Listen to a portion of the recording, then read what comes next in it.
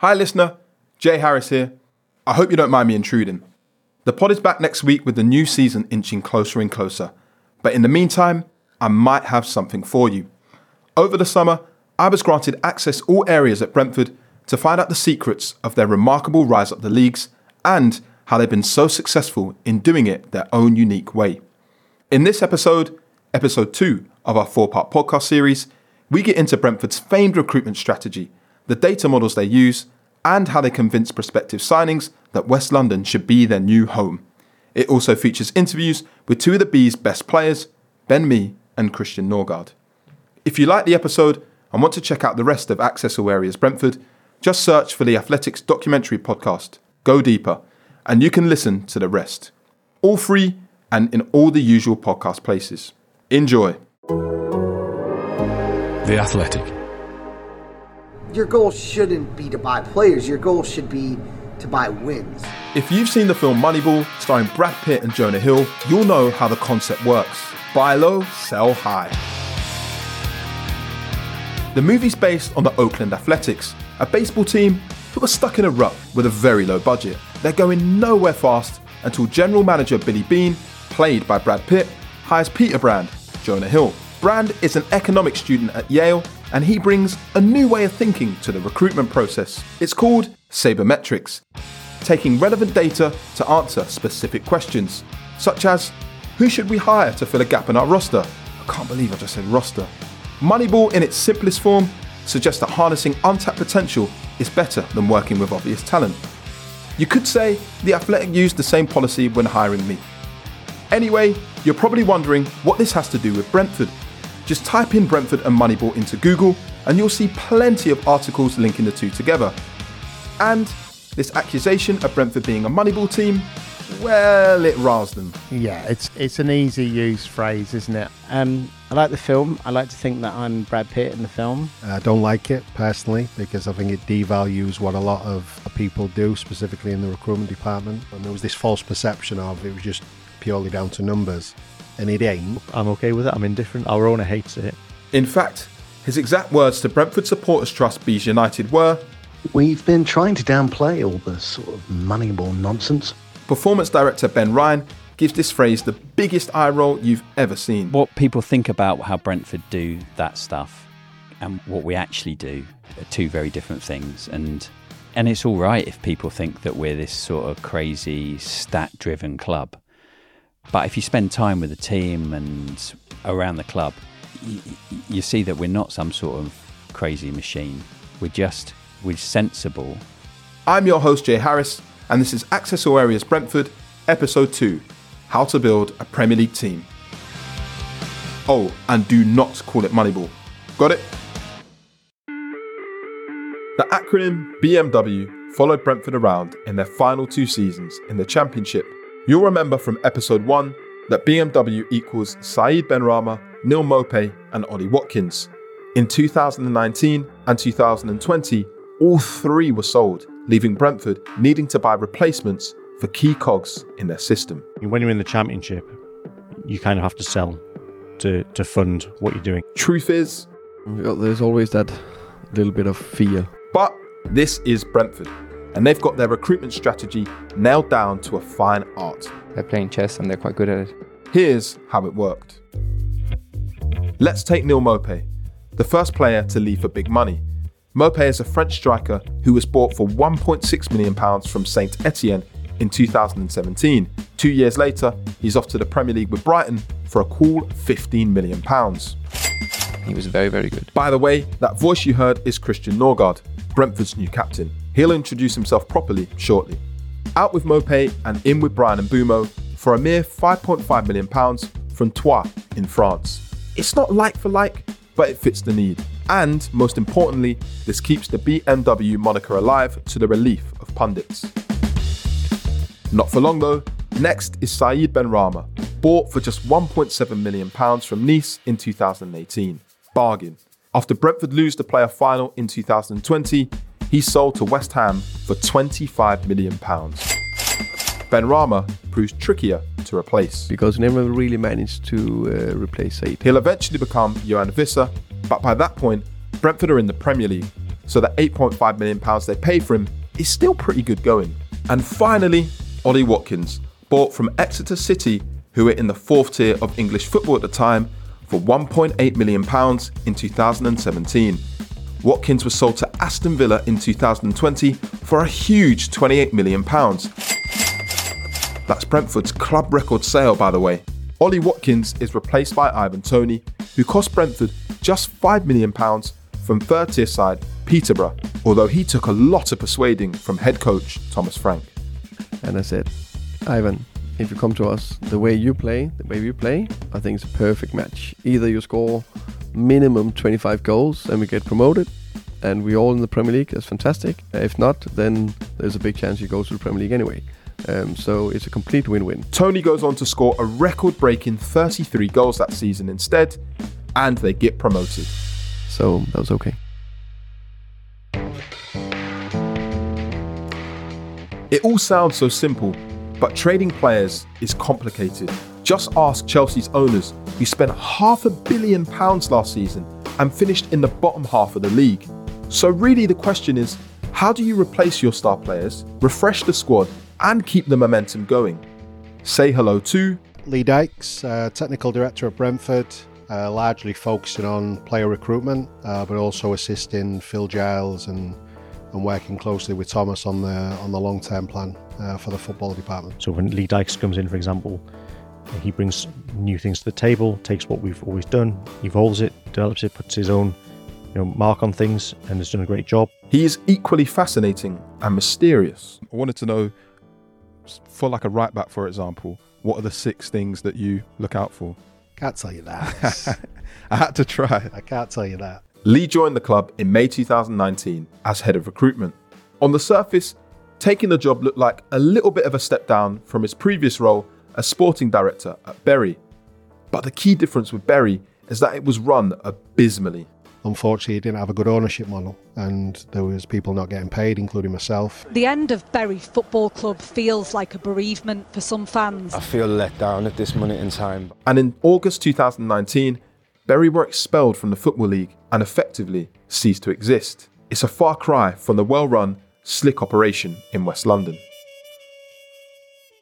I start by asking Lee the question on everyone's lips. Can you just break down what Brentford's data model is? I get asked about it all the time. How does it work? Well, very simple. It's a collection of data that's geared towards identifying players' abilities around the world. I can't go too further into that, unfortunately, but we use it as part of the recruitment department to sort of filter the process and point us in the right direction. But there's been a lot of work that's gone in from other people, including myself and Thomas, that have aligned that to the thinking of what we actually want to find per position. So, can we make the data work towards the criteria that we're looking to recruit? And then everything's aligned, everything's simple. And then the really strong eyes in the recruitment department, I've got some top people there, can do their work and make sure we're picking the best talent. Well, that's kind of what I wanted to ask, because everybody talks about all clubs use data these days, but I guess it's about using data correctly. So I think you mentioned it got one of the best data-led models going. So how does that actually work on a day-to-day basis? Well, the coolest thing about the data is it's Matthews. So it's unique. It's not shared. We don't share it with another Premier League club. So there's a marginal gain opportunity there for us because we're using the numbers our way. A lot of people that say they have data is correct, but a lot of the time it's a shared resource. So where's the marginal gain there? They're sharing that resource with a lot of other clubs, and that's probably the reason why Brentford and Brighton are doing so well, punching above the weight in the best league in the world. And then you've got your own, I think you've called it an algorithm before as well. So I guess that's something Brentford benefit from as well, right? My algorithm or data resource goes way back to the lower levels of English football. I think it's well documented that I had to come up with a solution when I was offered the opportunity to become assistant manager at Carlisle United. I had to still find players. I had to still be the head of recruitment. So I came up with a data mechanism that allowed me to still identify them players whilst doing my job as an assistant manager stuck in, obviously, Carlisle, which is very north. There's a rigorous recruitment system at Brentford. If the recruitment team find a player, Lee will do his own checks, and we'll have all of the resources and the backup information that that will effectively allow us to present that and get that through and get that player signed. But I'll believe it if they believe it, and that's what I always say to them. And then it's the same with Phil. He'll believe it if I believe it, you know, and Thomas will believe it when we put it to the coaches at the right time, if I believe it and I'm pushing it in the right way. So there's a lot of trust within the recruitment circle, if you like, from all the individuals involved. And it'll come down to, you know, everybody knows what we're looking for. Everybody knows the criteria. Everybody knows what we need in the squad. And as it escalates through the levels, it's more mine and Phil and Thomas's responsibility to understand where it fits now.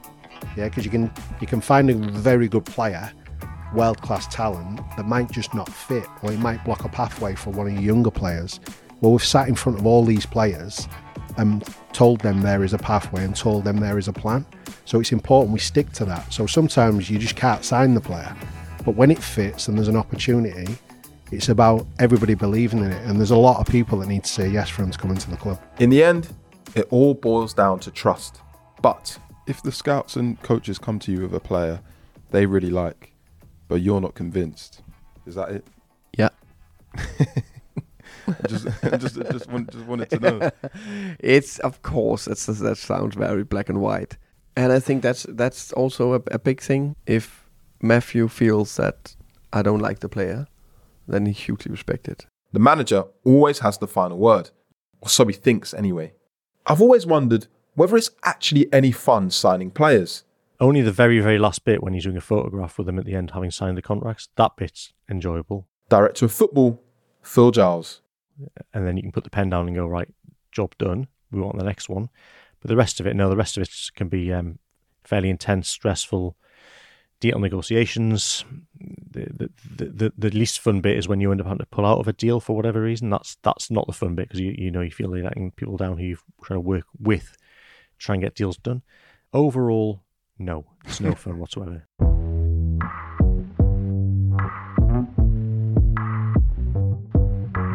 Two players who were convinced to join Brentford were Christian Norgard, and I'm CDM at Brentford. Ben Mee, and I'm a centre-half. Christian Norgard joined while the club was still in the Championship in 2019, which was a bit of a strange decision, given that he left Fiorentina, a decent top-flight team in Serie A. Obviously, had I played 36 games for Fiorentina, it would have been a different story, but I only played 6 games, and then Thomas called me around winter time. He's like, I need a 6. We've seen your footage from your time in Brøndby before you went to Fiorentina. You're exactly the type we need. And I thought, hold on, let me give it a chance here in Fiorentina first. But coming towards the end of the season, the club made it pretty clear that I could find another club if I wanted to. And then, I just had some further talks with Thomas and Rasmus Angersen, who was here at the time. You could just sense that Brentford were doing something different than a lot of other clubs. And I just wanted to be part of that thing, yeah. One thing that's changed at Brentford at the turn of the year is their training ground. Beforehand, it wasn't exactly elite. At one stage, the club's canteen also doubled up as their gym. Players would be tucking into a bowl of cereal while their teammates pumped weights right next to them. I was ready for the grind when I came here, even though it's not the prettiest of training grounds. They'd done the best with what they had. Big gym that had been temporarily put up, and the changing rooms were split up into 2. Horse cabins, a lot of it, but none of it really bothered me. Like, I was there to play football. They were a bit scared of it actually showing me the training ground, but I think it was good for me to see. But Brentford have ways of convincing you. The whole project they presented in front of me was just so specific, and they just done their homework on me and where they saw the club direction, and I think that transfer window was, I can't think of a better transfer window of any club around that level, because they bought in 6 key players who's still key players. Now Pontus Jansson left, but everyone else was still starting in the Premier League in their second season. I think that's pretty impressive. Ben Mee joined Brentford from Burnley following their relegation at the start of the 2022-23 season. It's just a club that I felt was right for me to go in there. A lot of young players, myself being one of them. So, but no, coming in and being able to be that older head in a group of young players was something that I quite fancied. When Brentford signed him, I'll be honest, I wasn't sure about the kind of impact he'd make. It was a different style of play that was required from him. Come into the system, they fully believe that I could fit in and do a good job, and otherwise they wouldn't have signed me. I think obviously I've got my defensive strengths, but hopefully I've shown a little bit more about me than what people have probably seen previously. So it was nice to be able to go and show that and express myself a little bit more than just obviously blocking, heading and defending as a lot of people have seen me over the years. For over a decade, Ben Mee had been playing fairly Route 1 football. Sorry if you're listening, Sean Dyche. But Brentford don't play that way. I wanted to know how he had to adapt to a different style. I think differently from the way I was used to playing, sort of that sort of methodical play. Obviously the analytics side of it, the way the approach things set piece wise, all the information that's needed. It's quite overwhelming at the beginning. I think if I was a young player coming in and straight into the team, it'd be quite difficult to go out on the pitch and remember everything that was actually put in front of me, for the first bit of the season. But being a bit more experienced, I was able to sort of grasp it a little bit quicker, and I was able to sort of pick it up pretty quickly. So they basically sit you down in a room, showed you a spreadsheet with a load of numbers, and were like, just work that out. Not so much the numbers, but obviously we've got the set piece coaches along them lines, analysis that's involved. Where to be on the pitch at what times. It was all new to me, compared to what I've been used to for 11 years. Did you say where to be on the pitch at what times? Yeah, so like from goal kicks and during the play, how close do you want to be to someone or how far away, and just like trying to work at that in your mind as you play in the game is quite difficult, I think, especially if you're sort of new to first team football or anything like that. But I could sort of process it fairly well. So was it not something you'd ever really done that in depth before, in terms of maybe defending but not goal kicks, and then when Brentford have the ball, this is where you need to be? Yeah, I mean that's more of a modern way of doing it now. That's my previous club, we weren't really known for doing that. We always had our shape and defensively, but it was more, I guess, off the cuff attacking wise. But the idea here, create more, get bodies forward, attack more, take more risks. That was a big thing for me, the risk side of it. I remember speaking to Thomas about it, and I think we were either losing or drawing in a game, and I've looked over to him like, do you want me to go up for a throw? And he's like, yeah, I want you to go up every single time, like no doubts about it. And I was like, okay, fair enough, that's the way it's done. So that's really refreshing for me to go and play like that. And one reason why I really enjoyed this season as well. Let's get back to technical director Lee Dykes and how he goes about creating his teams. Football's about building squads, not individuals. Just for people that assume that if you buy a player who's a 10 out of 10 and you move him to another club, he's going to immediately be a 10 out of 10. Why is it so important to look at the bigger picture? Well, it's massively important because, to give you an example, I was once asked some advice by a very good friend who was managing in the Championship, and he was struggling with a left side centre-back that I knew very well. And I told him that he needed, in my opinion, he needed to sign a right winger for that left side centre-back. And he looked at me very strange. He was like, what do you mean? I said, well, his biggest asset is his long distribution, his diag work. And if you bring somebody in with your game philosophy, the way you want to play, that's really good in the air, you'll start to get the best out of this centre-back in possession. And that's an example of how you have to think when you're looking at your squad formation and your squad models. There's another aspect that might surprise you. There aren't actually 11 positions on the pitch. There are 16, obviously. Ryan Giggs was a very different left winger to Cristiano Ronaldo. There's no two ways about it. They had two different skill sets. They played in two different areas of the pitch. But if you was classifying them in their prime, they was both left wingers. So straight away you go, right, let's split the 11s up, because there's two. Then you split the 7s up. Then you look at the 9s. And if Brentford fans compare Maupay, Watkins and Tony, you probably have three different type of strikers there that have all worked, but you probably get two different type of strikers out of them three players. So there's all of a sudden two 9s. There's two 10s, in my opinion. There's a sliding player and there's one that's a box entry type that's more dangerous off the ball. So you start going around the pitch and you start to find different players. But in order to find the players that fit our philosophy and fit what Thomas wants and fit what Matthew and Phil want, we have to criteria them positions. We have to be very simple in that. So how many players are in the Brentford database in total? There's lots. I think I'm on record saying 85,500 we cover worldwide. And then, we very quickly bring that down into a manageable number, say 5,000 players. When did you first start scouting Kevin Schade, for example? I couldn't put a date on it, but I would say that it was a good 2-year process, I would say. started looking at him in the sort of youth levels of Germany, which is where we sort of first flagged him up. I think as we established ourselves a little bit in the Premier League, there was always a target to add some real pace, power and athleticism up the top of the pitch, because we have good players like that. Keane, Johan, Brian, good players up there, Tony as well. But to add that real frightening pace was a target of ours. And then you start looking at other aspects of his game, where he would fit in the squad model. And very quickly, a lot of people was getting the feeling and getting very excited about this individual. We had that one in a really good place very early, hence why it was done very early in the January window. So back to promotion to the Premier League. And how do you recruit for a whole new challenge? First of all, don't listen to outside noise, because outside noise will pull you in all different directions. That's the first thing. We focused more on research on clubs that had not done so well in the Premier League and research on clubs that had done so well. Last episode, we heard that head coach Thomas Frank was very confident that his side could compete at the highest level, despite an almost total lack of Premier League experience across the team. I think that the Carabao Cup run we've been on, where we beat four or five Premier League teams, helped. I think we know over time that the top 3 in the championship are even top 6, and the bottom 5, the difference is very small. I always try to get inspiration. So I looked at how Sheffield United did the year before, keeping the whole squad, only adding a few. I think that was a big part of that, and I knew the way we did things here at this lovely G-Tech stadium. I knew that we could do something big. We knew how many goals we needed to score. We knew how many goals we needed to concede at a maximum.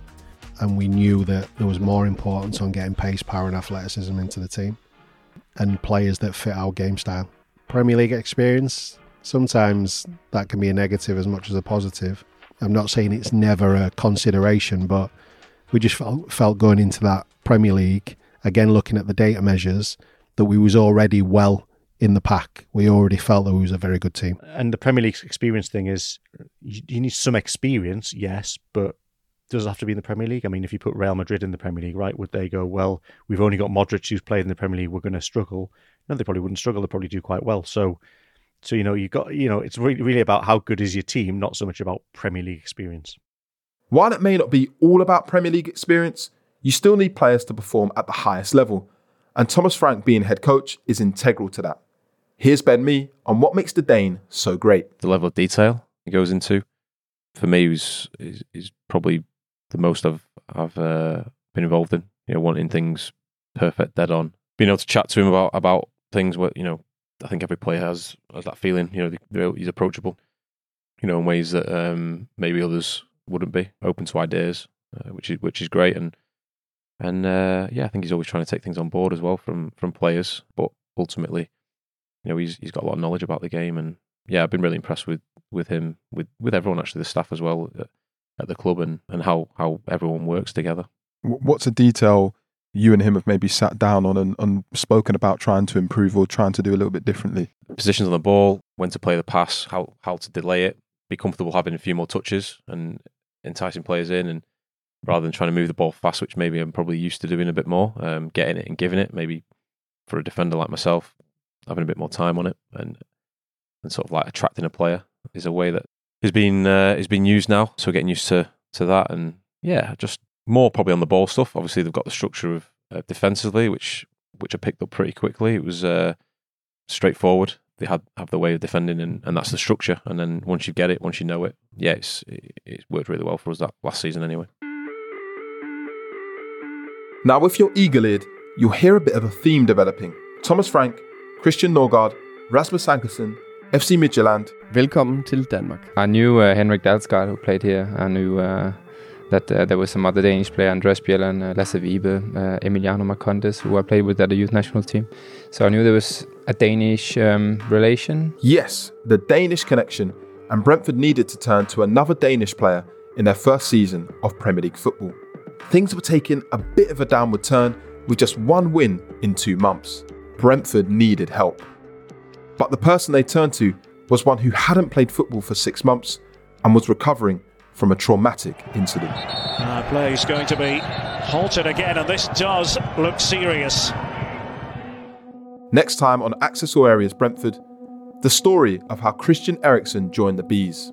We didn't want to press him to come here to Brentford. I'm sure he had other opportunities as well, and maybe it was also too early for him to just jump into something after what he's been through. Brentford's connection with their community. You get to the Premier League and someone hands you a megaphone and says, people are going to listen to you now, so what are you going to use it for?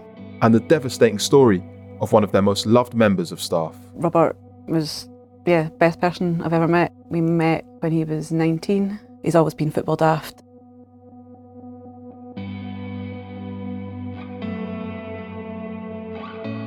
Access All Areas Brentford was hosted by me, Jay Harris.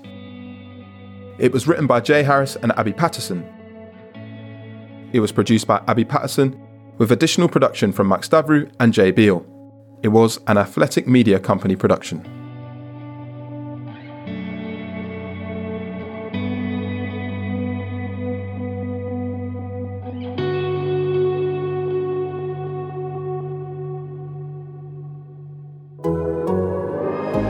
The Athletic.